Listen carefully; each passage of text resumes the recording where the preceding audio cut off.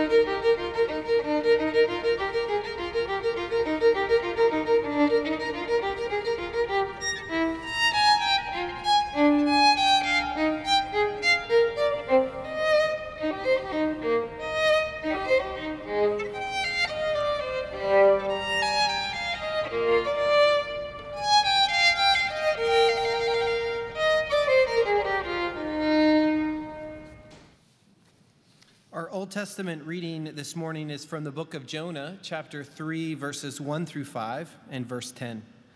Listen now for a word from God.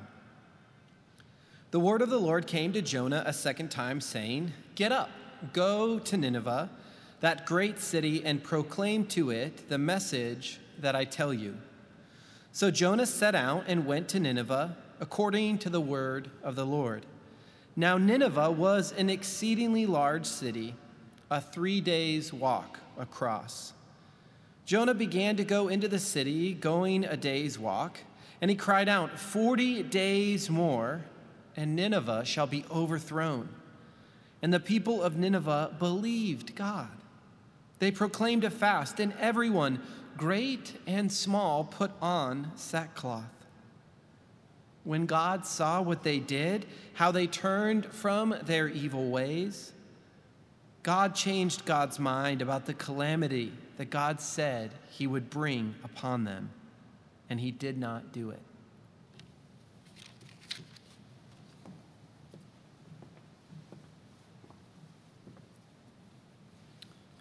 A reading from the Gospel of Mark. After John was arrested, Jesus came to Galilee, proclaiming the good news of God and saying, "The time is fulfilled and the kingdom of God has come near. Repent and believe in the good news." As Jesus passed along the Sea of Galilee, he saw Simon and his brother Andrew casting a net into the sea, for they were fishermen. And Jesus said to them, "Follow me, and I will make you fish for people." And immediately they left their nets and followed him.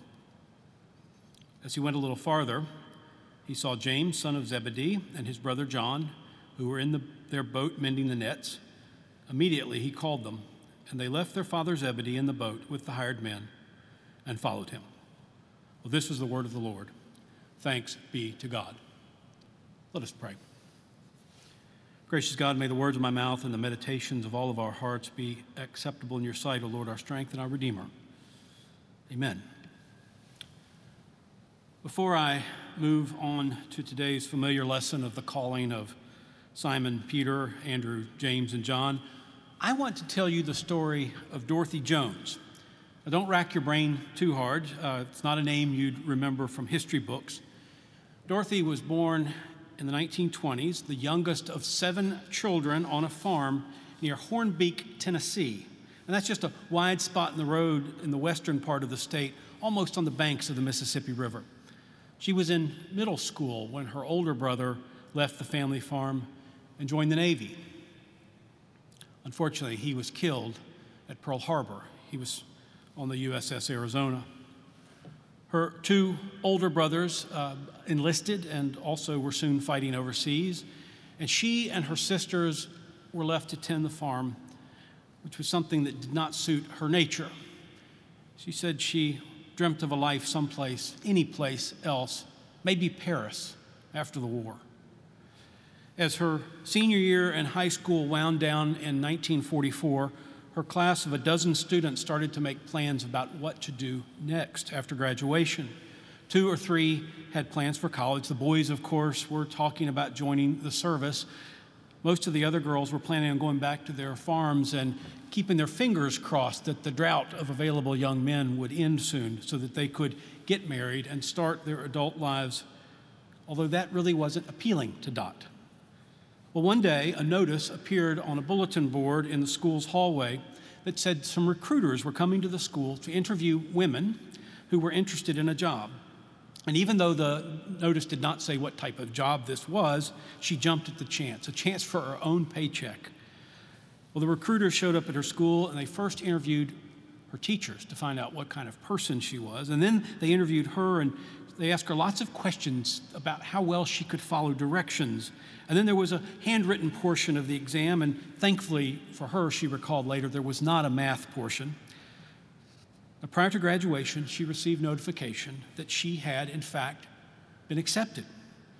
She didn't know to what, but she was told that she would be reporting to Knoxville, and which, of course, was on the opposite end of the state from her, and they were going to have to wire her a bus ticket. Instead, her father said, "Why don't I drive you to Nashville?" He wanted just a few more hours with his baby girl. But after that short drive to Nashville, where she picked up a bus, he sent her off into a different world. And so the bus went from Nashville to Knoxville, and when she got there, she was transferred from a commercial bus to a private charter, and she joined a group of young workers, men and women, who had arrived in Tennessee from all over the United States. And this other bus headed out of town and went west, up into the Cumberland Mountains. When Dot arrived at the place people kept referring to as the reservation, she was crestfallen. She said it looked like a cross between a medium security prison because it had fences all around it with barbed wire. There were guards at every post, and a construction site. So the roads weren't even paved. There was heavy machinery everywhere, and what buildings she could see were temporary, hardly better than tents. They called them hutments. She and the other occupants of the bus were matriculated. She was issued a handbook that explained the rules that she was to follow, like how recruits weren't to talk to one another about their training, and that she was to wear a color-coded badge at all time, and it corresponded with signs around the camp, which if the color on her badge didn't match the color on the sign, she was not to go past. She was assigned a bunk in a dormitory. The place was called Happy Valley, with other young single white women. African Americans were segregated. There was married housing, but it's just a quirk of how the South used to work. There wasn't segregated married housing. So African American husbands and their wives were separated, had to sleep in separate quarters.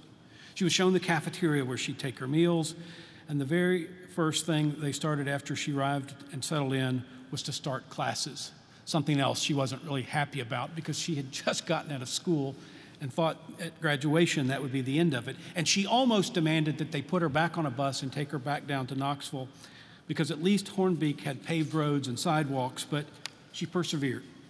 For the next 6 weeks, she sat first in a classroom and then later in front of a mock-up of some sort of machine that had dials and meters and levers. And she and the other young women, and they were all young women, when they had to chance to compare notes, they learned that they were all recent high school graduates, and they were all from small towns in either the rural South or from Appalachia. They were taught how to operate these machines and to keep the needles on the dials within prescribed ranges.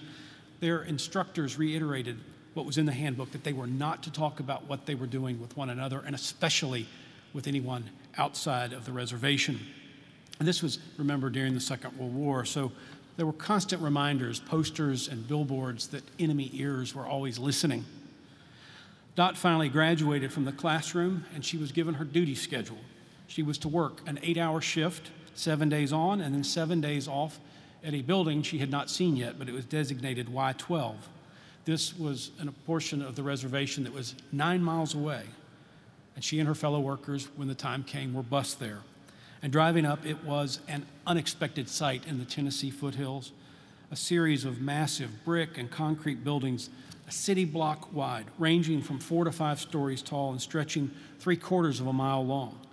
Dot and her hutment mates were led to a long room in the middle of the industrial complex. And there they found gray metal walls that were lined with real levers and dials and switches, just like the ones they'd been trained to use. And each girl would have a chair which they would man, one of 17 stations. There was a rumor, handbook rules aside, young women are going to talk. There was a rumor that this plant had something to do with the manufacture of synthetic rubber for the war effort. But there was something one of Dot's co-workers, Gladys Owens, reminisced years later. It was a miss. She said the first day she walked into Y-12, she wore bobby pins in her hair. But when she approached her station, like magic, the bobby pins stood on end and then flew out of her hair, and they stuck to the wall. Well, I'm hoping you've guessed where Dot ended up, for she and more than 12,000 other workers toiled in secrecy at the Oak Ridge National Laboratory, and they were really unsung heroes of the Second World War. Unbeknownst to them, they were part of a super-secret weapons program that had been launched when a Jewish, Hungarian, German physicist who'd immigrated to the United States to escape the Nazis, named Leo Szilard, realized the potential of atomic energy. Starting in the late 19th century, scientists began experimenting with the invisible force of nature, radiation, and they had worked out some theories about what was happening on a subatomic level. And Szilard postulated that if you were to bring a sufficient quantity of radioactive material together, it could start a chain reaction. This was a term that he borrowed from chemistry. It was only a theory, but he was so certain of its potential that in 1939 he asked another Jewish-German physicist living in the United States to write President Franklin Roosevelt to alert him of his discovery. And the letter read, in part, "Sir, some recent work by E. Fermi and L. Szilard leads me to expect that the element uranium may be turned into a new and important source of energy in the immediate future. Certain aspects of the situation which has arisen seem to call for watchfulness and, if necessary, quick action on the part of the administration. In the course of the last 4 months, it has been made probable that it may become possible to set up a nuclear chain reaction in a large mass of uranium by which vast amounts of power and large quantities of new radium-like elements would be generated. This phenomenon would also lead to the construction of bombs, and it is conceivable, though much less certain, that extremely powerful bombs of a new type may thus be constructed. A single bomb of this type, carried by boat and exploded in a port, might very well destroy the whole port together with some of the surrounding territory. However, such bombs might very well prove to be too heavy for transportation by air. The letter goes on, but I think you get the gist. It was signed, yours very truly, Albert Einstein. Well, that simple letter launched one of the most audacious undertakings in human history. The top secret program to unlock the secrets of the atom and to develop its energy into a super weapon. They called this program, as you know, the Manhattan Project. And I won't bore you with the physics of uranium enrichment, but the scientists discovered that they could build machines that took naturally occurring uranium and refine it, pulling out the rare fissile U-235 away from naturally abundant U-238 and collect enough material to make a bomb. Now, today, this process uses centrifuges and gaseous diffusion technologies developed at Oak Ridge. But the first method was done by using a machine called a calutron. That was short for California University Cyclotron, a device invented by Ernest Lawrence at the University of California. Y-12 had 17 of them. Massive machines, 122 feet long, 77 feet wide, 15 feet tall.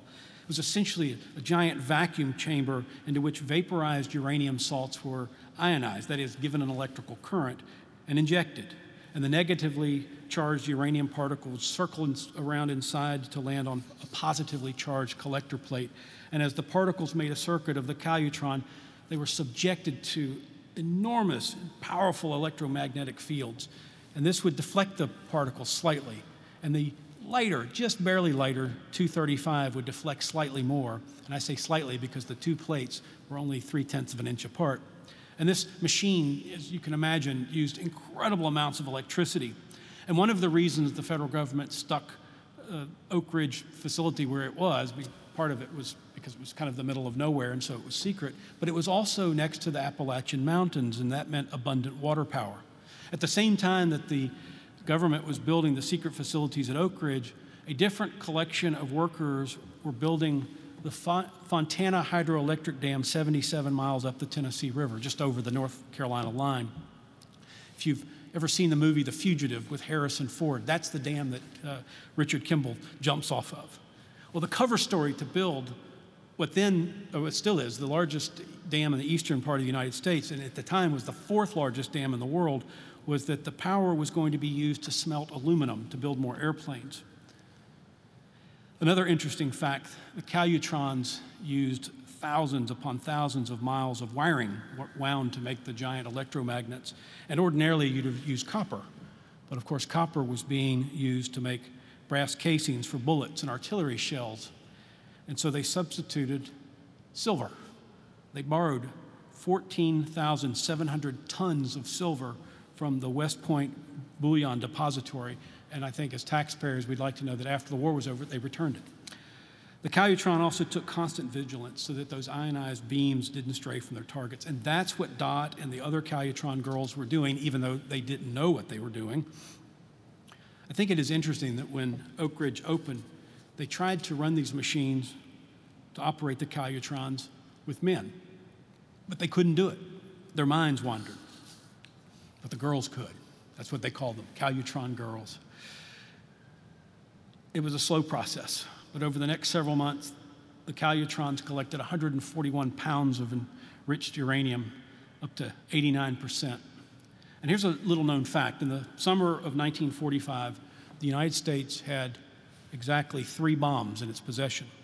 2 had plutonium cores. The scientists who assembled the gadgets, as they called them, weren't as certain of that design. That was what they called the Fat Man. So they tested one of them in July at Jornado del Muerto in Nevada. The first test of a uranium gun-type bomb, where criticality is achieved by shooting a plug of uranium into a jacket of the same material, was conducted on August 6th, when Little Boy demolished the city of Hiroshima, Japan. So sure were the physicists of the science and the physics involved. Now, people today argue about the moral use of nuclear weapons, that we're the only nation to have used one in anger. But I think it's helpful to put ourselves back into the mindset of our forebears who were fighting the Second World War. The island-hopping campaign of the Pacific revealed to our military leaders that the storming of the mainland of Japan would have extolled a fantastic price of American lives. And so using what we had was a no-brainer, as unfortunate as that is. And Truman said he never lost any sleep over ordering the dropping of the bomb.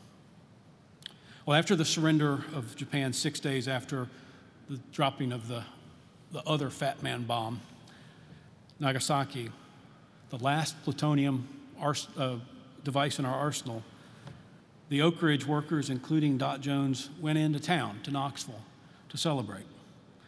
They celebrated just like Americans did all over the country. And even though they had no clue that they played an integral part in its end. It wasn't for several months when the government started to declassify some of what had happened at Oak Ridge that the workers were let in on the secret and allowed to take part in the national pride in defeating the Axis powers. Well, so what does this have to do with the calling of the first disciples? Well, as I told you the story of Dorothy Jones, I mentioned some names you certainly already recognized: Roosevelt, Einstein, Truman. Some of you may have recognized Enrico Fermi's name or Ernest Lawrence's name, but none of us knew who Dorothy Jones was. And I'd like to argue that Simon, Andrew, James, and John were sort of like the men who instigated the Manhattan Project, vitally important work to the direction of world history, and they've now become household names, but they didn't do it alone. So what if Einstein and the other scientists knew theoretically how to build a bomb? There's no way they could have done it on their own. They needed others helping, from dozens of other theoretical physicists crunching numbers beside them, to engineers building hundreds of buildings, electricians laying wires, miners digging pitchblende ore, right down to the carpenters building the wooden forms that would hold the concrete in Fontana Dam.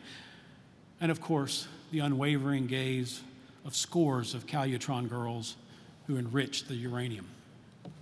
I think the story of God's kingdom is something like this. Ever since the fall of humankind, God has been on a mission, something like a heavenly Manhattan Project to redeem the world. The plan was made evident, the theory and the prophetic proclamations throughout the ages. We know the cost was high, far more than all of the treasure in a national treasury. It was, of course, the crucifixion of our Lord's own Son, Jesus. And yet God went forward with God's plan. And some were called to something like spiritual notoriety, the disciples and the apostles, those we know by name. But so many more have been called to labor quietly and anonymously. Sure, some are called to make great sacrifices. But sometimes it doesn't seem like much is being asked at all. We tend to think that wars are won by those called to storm a beach under fire. But was that heroic deed any more instrumental than a group of young women who were asked, "Turn this knob, keep this needle on this number"? I think it's our human condition that mostly keeps us from seeing ourselves in God's plan for us. As I mentioned, in 2 weeks, we'll elect new officers for this church. These are men and women whose individual gifts for ministry have been recognized by the wider congregation, and their names will be publicly acknowledged. But do you think they will be doing this ministry alone? Of course not. A committee of one, by definition, is not a committee. Ministry is a collective act. The mission of the church is a collective act. The body of Christ is made up of many, many parts. The church is all of us, each person doing a small part to further the kingdom of God. anything and everything, when it's done to the glory of God, no matter how big or how small, is a part of a larger whole. It is part of God's overarching plan for the universe, and each and every one of us have been invited to take part in it. And I pray that when God calls, each of us will answer, "Here I am, Lord." Amen.